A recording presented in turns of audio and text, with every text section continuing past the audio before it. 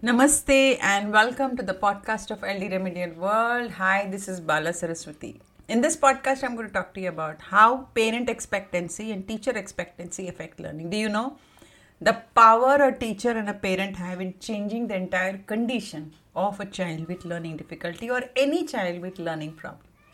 If the parent is positive, if the teacher is positive, and you know the right strategies to work with the child, you can shift the entire efficiency of the child. But the research clearly shows that the parents of most early children expect less of their children academically than do parents of non-handicapped children. Likewise, teachers also tend to expect less of them. It may well be that lack of expectancy may be one of the reasons LD students have such a high dropout rate. In my own experience, I have worked with so many early children, and when you are working strategically, building their emotion, confidence, and self-esteem, the children have shifted highly in their performance. I sometimes compare them with rubber bands. We want to stretch them to their potential but not cause them to break under due stress.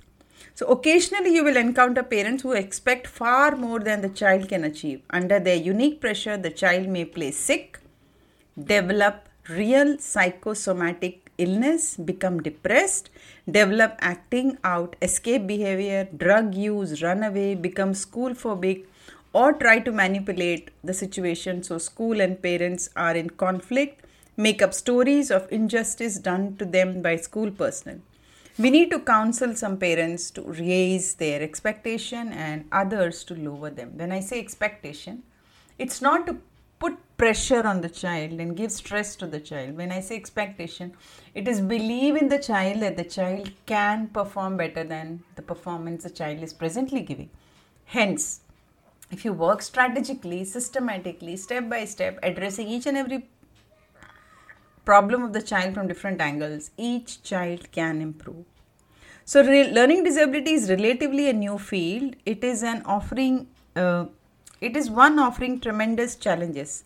The debate continues over what is the best way to deliver services to identify students and what is the best curriculum for these children.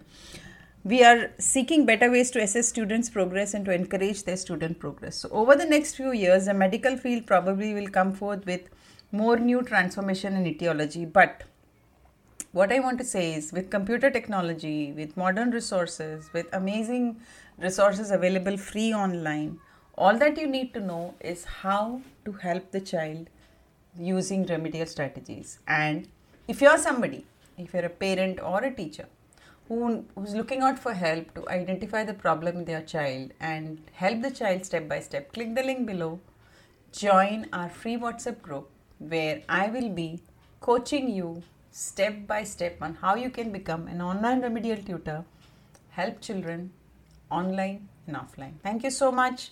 See you in the next podcast. Take care. Bye-bye.